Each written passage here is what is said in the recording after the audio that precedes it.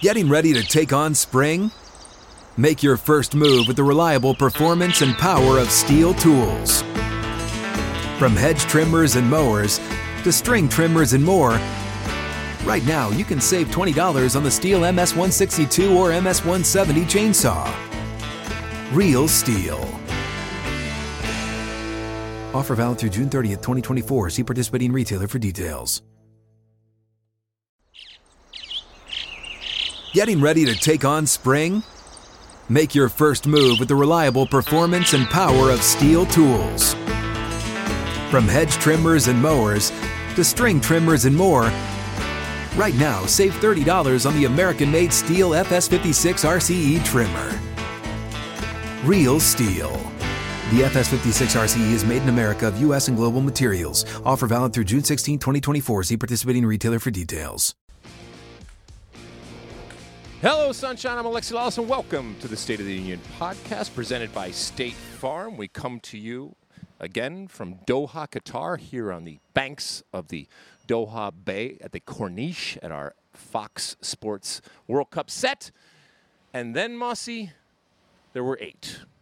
We go through the round of 16, 8 teams left. My good friend David Mossy joining me, gracing us with his presence.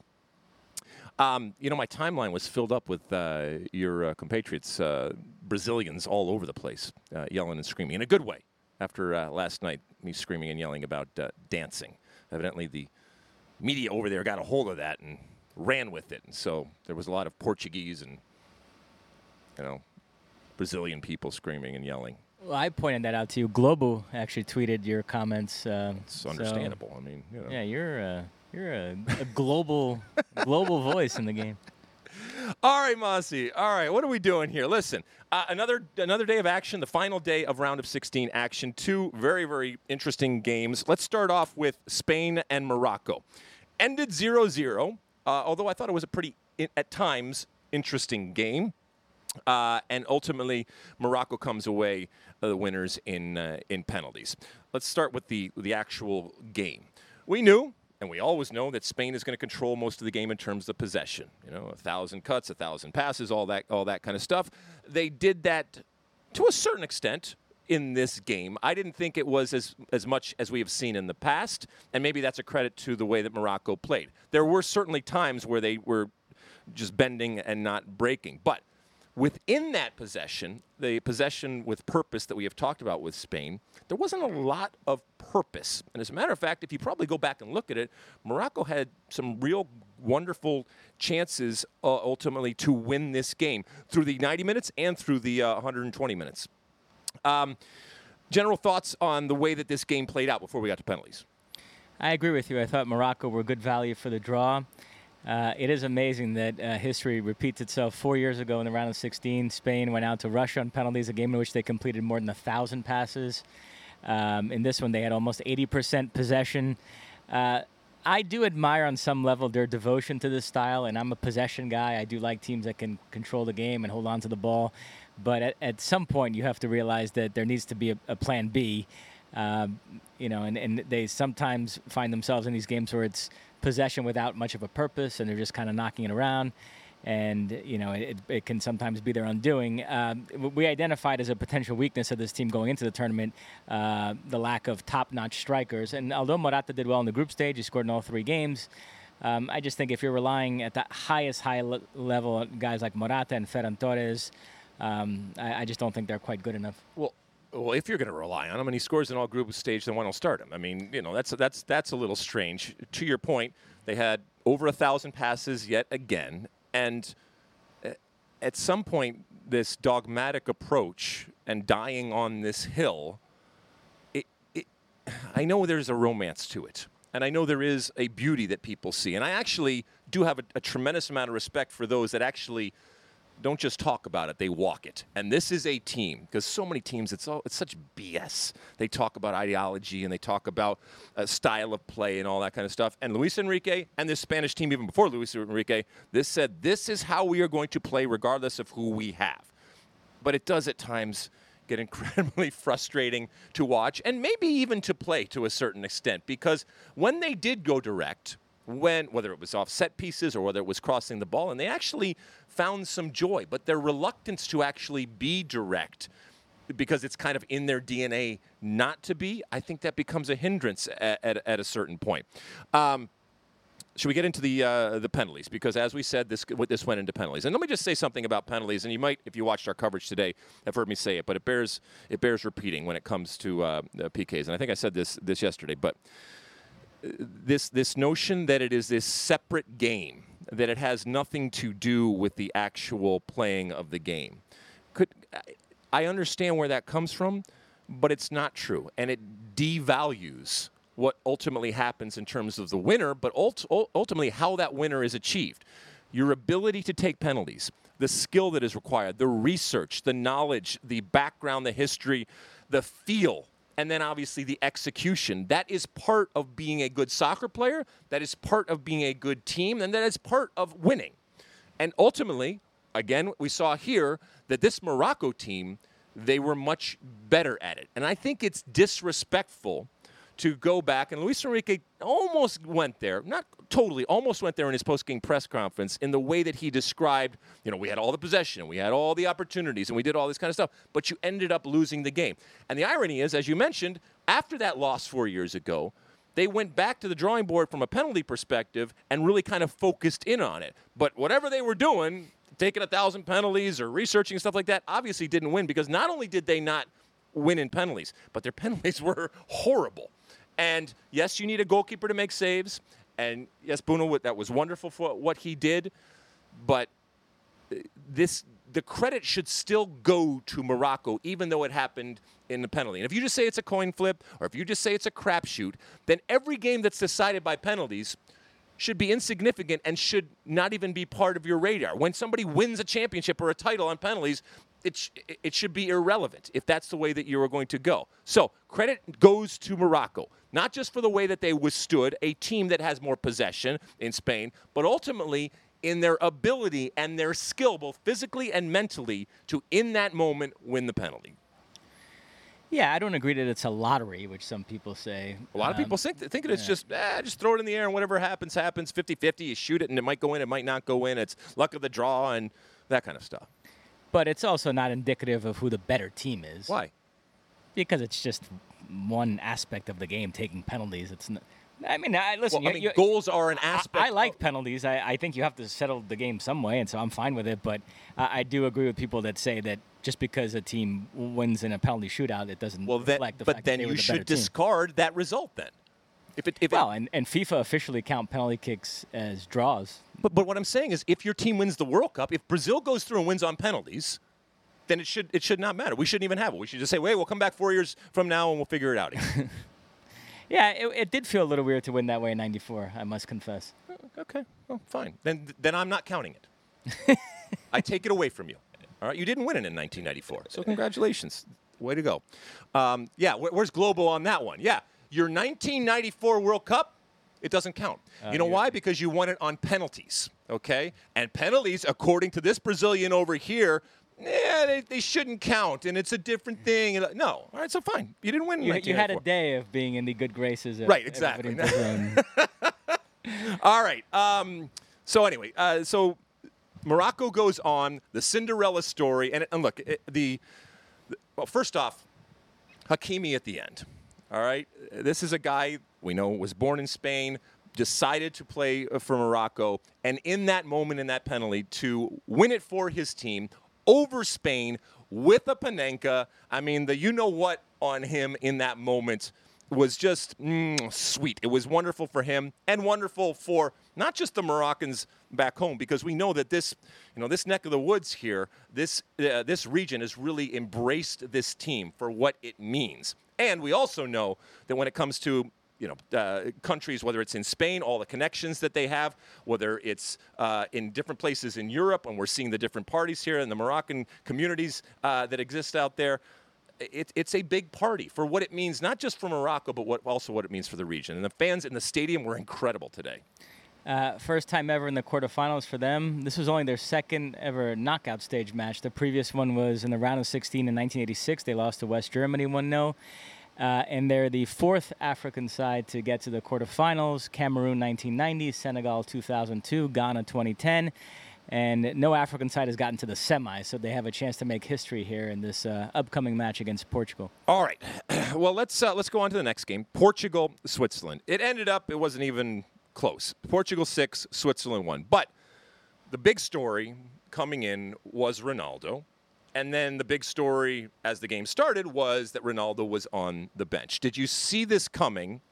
And now that you have seen it, well, first off, how it played out. Because, I mean, we talked about it on the pregame. We do the players to watch.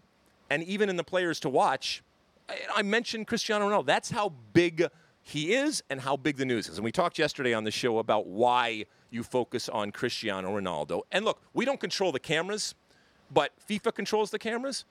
How many shots of Ronaldo did you have? Because that was the drama. That was the theater. And yet, when all was said and done, my man Gonzo, a star is born.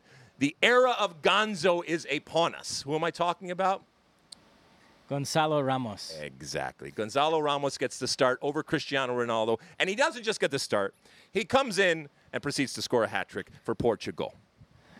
Fernando Santos has reached the same conclusion that Erik ten Hag reached. And I think it's hard to argue at this point that at the highest level, Ronaldo now takes more off the table than he puts on. And the performance that Portugal put forth tonight, this was the realization of what I've been hoping for from this team for the last few years, and all that talent actually coming together in that way. And you can't get away from the fact that he wasn't on the field when that happened. So I don't think he's going to start the next match either. I think they're going to move forward in this direction.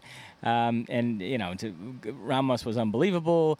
Leão comes on and gets a goal. João Felix, Bruno Fernandes, Bernardo Silva. I've been rattling off the names for years. So, I'm enamored of their talent. And I did kind of start to think recently that Ronaldo was maybe the guy that was getting in the way, and you take him off the field, and all of a sudden they win 6-1. This was, in my opinion, the performance of the tournament, because Switzerland is better than if you take Brazil, Argentina, France, whatever their most commanding victories were, they were against opponents that are inferior to Switzerland. So kudos to Portugal. They were phenomenal, and I think this is the type of performance that really enhances their credentials as a genuine title contender. And you mentioned Fernando Santos. This was almost the perfect moment for him to do this, and he had to get it right.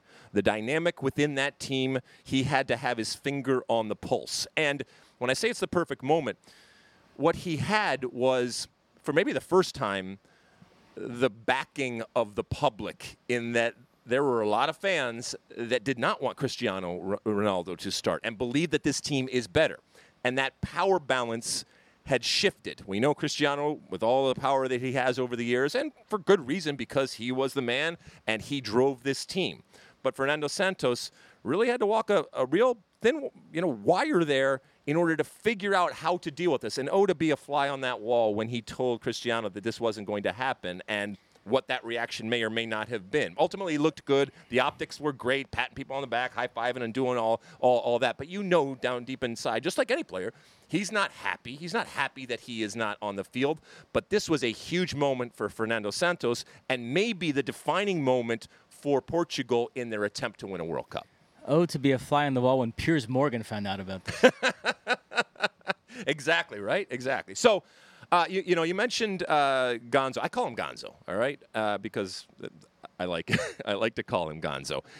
You think he's going to start the next game? I do. Okay. I mean, you get 3 goals, right? He comes in. First hat trick of the tournament. He is, by the way, just called up for the first time in September. He is the Brandon Vasquez, what Brandon Vasquez could have been for the United States, right? My God, what could have been? What could have been? All right. What else? Anything else you want to talk about this game, Mossy? No, I think we can spin it forward to the quarterfinals. All right, so as we mentioned, the quarterfinals are over. We have 8 teams left. Here's what we got. Croatia against your Brazil, and that is going to be on Friday.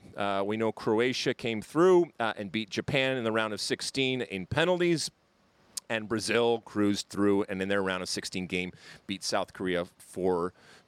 By the way, I had your Richarlison ahead of Messi at one point in my top 10 players. And so that's going to be interesting going forward.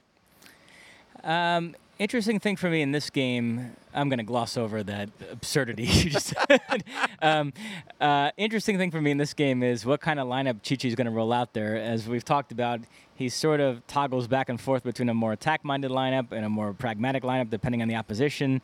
The lineup he played against South Korea, essentially a 4-2-4. It does leave you susceptible to being outnumbered in the midfield, and against a team like Croatia that has guys like Modric and Kovacic, I wonder if he'll feel comfortable putting out that lineup. But coming off the performance against South Korea, I think he might roll the dice and just say, hey, this lineup performed for me in the last game, so I'm going to stick with it. Alexandru should be back, so Brazil should have an actual left back, and then that would shift Danilo back to right back. So I think it'll end up being the same lineup from the opener against Serbia. Interesting game in terms of the World Cup history here. Opening match in 2006, Brazil won 1-0. Kaká scored a great goal. Opening match in 2014, Brazil won 3-1. But it was 1-1 second half, and then Brazil were awarded a bogus penalty of Fred dive in the box, so that win was a little tainted. I also remember a friendly right before the 2018 World Cup at Anfield. Neymar scored. Brazil won 2-0. So it's been mostly in Brazil's favor, and I think Brazil are favorites. And if I had to guess, I think we win. But it's a tough game. I'm not taking anything for granted here. This is a team that got to the final. Oh, you're going to be fine. Stop 4 years ago. Stop whining. You're going to be just fine. Don't you worry. So you think this is no problem? Yeah, it's no problem. Smoking a coffee for Brazil. All right, this is where it ends for Croatia. Okay, that's on Friday. Also on Friday, the Netherlands versus Argentina. Obviously, we saw the Netherlands with the U.S. They go on. This is where it gets interesting for me. And just as a reminder, Netherlands beat the United States 3-1. Argentina in the round of 16 beat Australia 2-1 to have this matchup. Argentina, as a reminder to all of our listeners and our watchers out there, is David Mossey's pick to win the World Cup. I have the Netherlands ultimately coming out ahead of Argentina and beating Argentina in this game. How do you see this one playing out? I think it's absolutely a possibility that the Netherlands win this 60, game. 60-40? What are you looking at? Slight edge Argentina, but yes. The Netherlands could win this game.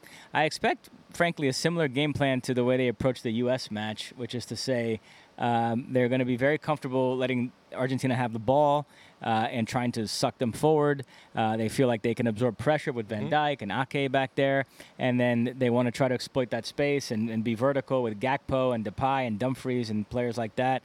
So it should be a fascinating game. Julian Alvarez has really emerged for Argentina. We'll see him up there tussling with Van Dijk. Messi, obviously, floating around doing Messi things. So really fun game. I'm looking forward to it.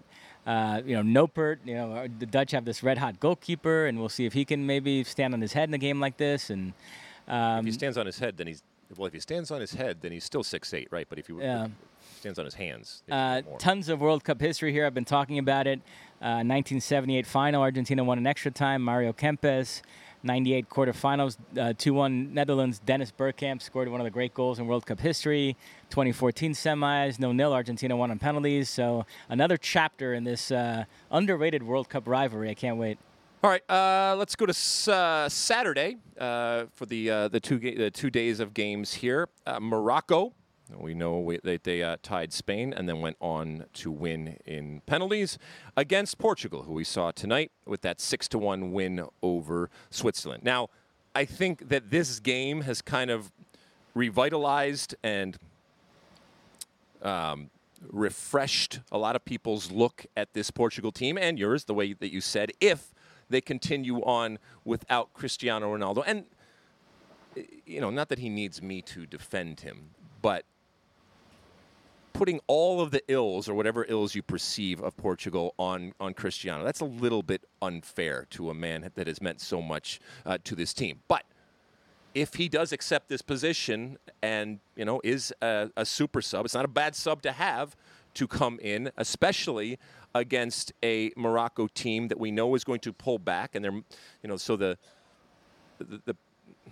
what you're asking him to do kind of is what he does in the box, those types of opportunities. So we'll see if he plays a role. I don't think he's going to start like you. And so much so, I think this is where the Cinderella story of Morocco ends.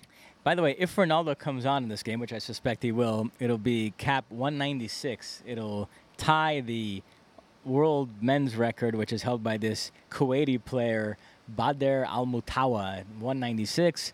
So yet another mile, and then he'll presumably surpass it because I don't think you are a savant. You're ridiculous. But you said it with a little disdain, and put some respect on that man. All right? How dare you? But I agree with you. I think this is where the magic runs out for Morocco. They've had a great run, but Portugal, they're going to build off this performance. I think be very strong again. So I'd like. Hey, how about a shout out to Pepe? All right. 39 years 39 years old, center back. Did you see him jump up there like a salmon and just slam that thing home? I loved it. And then I started thinking about set pieces, and it made me sad that the U.S. Is horrible on attacking set pieces. So, man, oh, man. Don't get me started. I don't even want to get it started. But congratulations to Pepe. You could see how much it meant. And he wasn't even scheduled to start this tournament, but he's not only is he starting, he is incredible with what he does and the way that he keeps his body fit. And who knows, he's going to turn 40 in February, I think. So it's just amazing. All right, the final game, and maybe the biggest game. Let's be honest, a classic matchup: England versus France.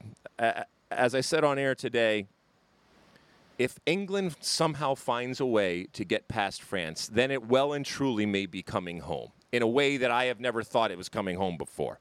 I'm picking France, partly with my head and partly with my heart, because I want to see English tears. I want to see Piers Morgan in tears. And I also do think that France ultimately is a better team than England, not by much. And they do have weaknesses, but I'm still picking France to beat England in this one. This is this a toss-up? Because what we've said about France? Well, first off, this was a fun office debate today. I asked people, if you could only watch one of these quarterfinals, what would it be? And half the room said England-France, half said Argentina-Netherlands. So, really? Yeah. What half of the room didn't say England-France? You don't think it's even debatable? Oh, it's not even debatable. Oh, yeah. This is the cream of the crop. And look, they're all great. But this, if you could only have one, yeah, this is the one. It should be a great game. I think it's pretty close to a 50-50, maybe slight edge France. Mbappe and the form that he's in, he could win the game by himself for them. Giroud, Dembele. Really excited to see some of these young midfielders tussle. Tchouaméni, Bellingham, Rice. Those matchups should be fun. Excited to see Kyle Walker try to slow down Mbappe. You've got Kane going up against Hugo Lloris, his Tottenham teammate. So great matchups all over the field. The World Cup history here: 1966, 2-0 England. Roger Hunt, both goals. 1982, 3-1 England. Ryan Robson, 2 goals, including one in the first minute. Paul Mariner got another. So, but they've played in the Euros too. 2004, that famous game where England were winning 1-0. Zidane scored twice in stoppage time, and France won 2-1. So it's just a great matchup, loaded with history. 2 giants of the game, and looking very strong in this tournament. So I cannot wait. This is going to be phenomenal to watch. All right. As we said, those come later on in the week. We have a couple of days off. Can we transition here to a couple of other news and notes that are happening here? Is that good? Sure. Is that good? We've got enough there. All right, let's go over quick. Our friend Doug McIntyre reporting that a contract extension for Greg Berhalter is already being discussed inside the United States Soccer Federation. He got that from an inside source. Keep in mind, Greg Berhalter, the head of the coach of the U.S. men's national team, his $1.3 million a year contract is running out later on this month. And Doug says, with the World Cup campaign over for the United States, Berhalter's contract is up, and he was non-committal on his future, even though a U.S. soccer source told Fox Sports' Doug McIntyre that preliminary talks over a new deal have already taken place. Oh, they already have taken place. Well, we'll see ultimately what happens there. Good or bad, just quickly as we go through these things for the U.S. to continue on with Greg Berhalter. I don't think I've gotten your opinion on this.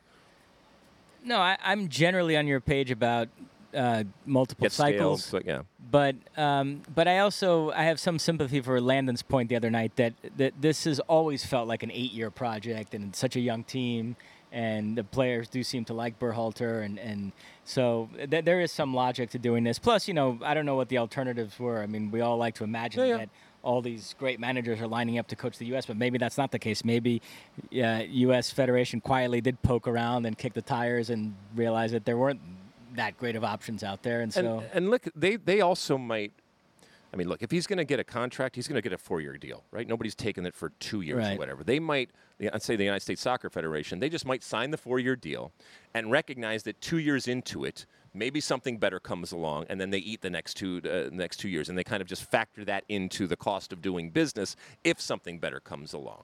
Or, and I don't doubt that Ernie Stewart and Brian Bride may believe this, that this is their guy. This is the guy to take them to the promised land in 2026. And the other part of it is, who knows if Greg Berhalter ultimately wants to do this?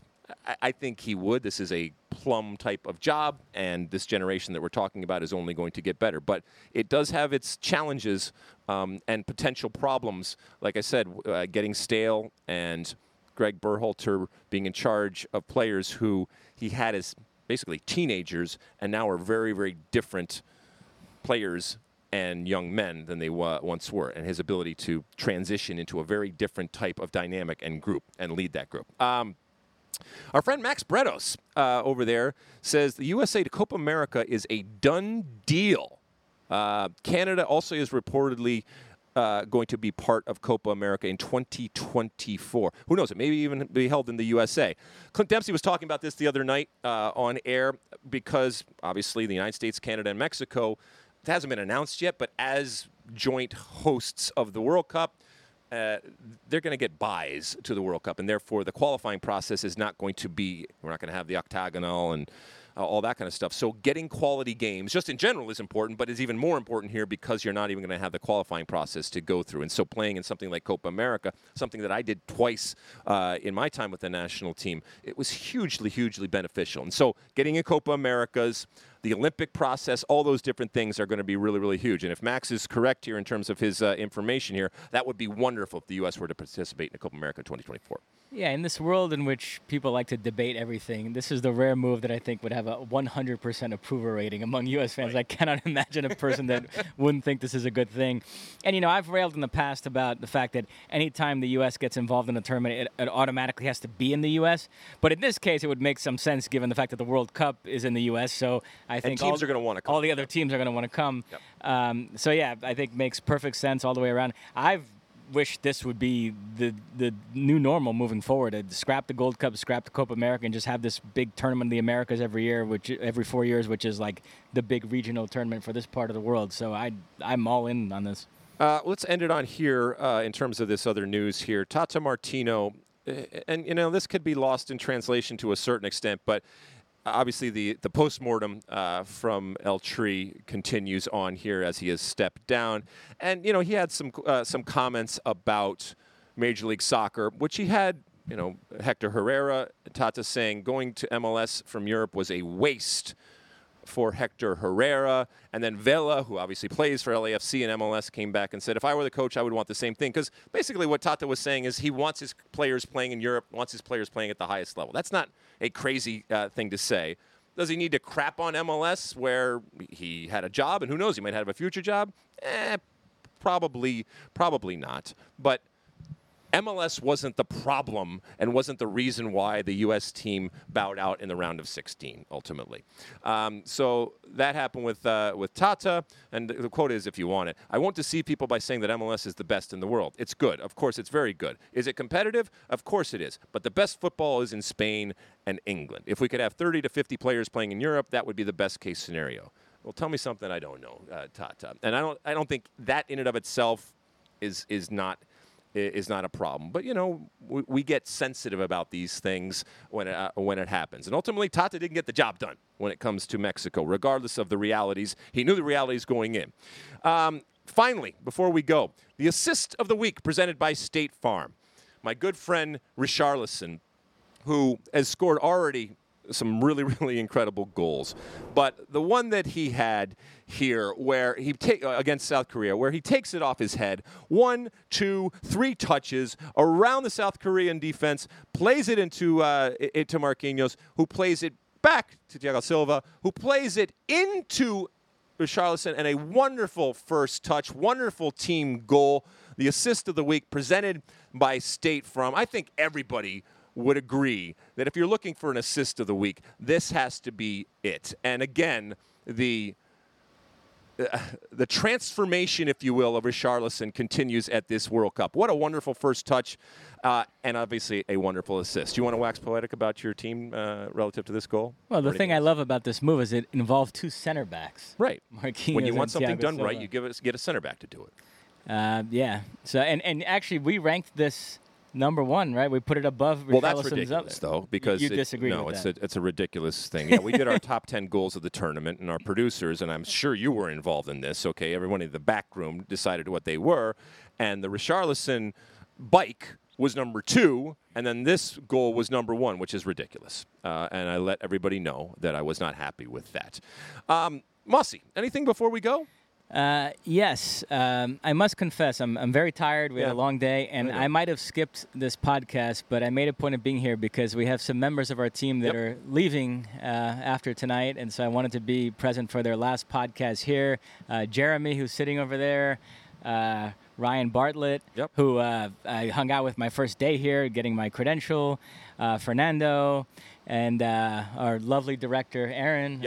I'm going to miss seeing her face every day. Yeah, people are starting to leave. So we want to definitely shout out to everybody that is working so hard behind the scenes and has been working so hard behind the scenes to give you this constant content, this quality content that we are producing. We're going to continue on because we still have plenty of people that will do it, but this is a team effort in front of the camera and behind the camera to all of the men and women that have worked so hard. So, Mossy, you're absolutely right. We cannot thank them enough for everything that they have done. And sometimes in this bubble, you don't realize what is happening. But I think we're all going to eventually go back to the United States and realize that this body of work that we have, we can be very, very proud of. And in the moment, sometimes it's difficult to realize that. You know who's also leaving? One of our producers on the television side, Brad Weimer, who's a fellow Michigan grad.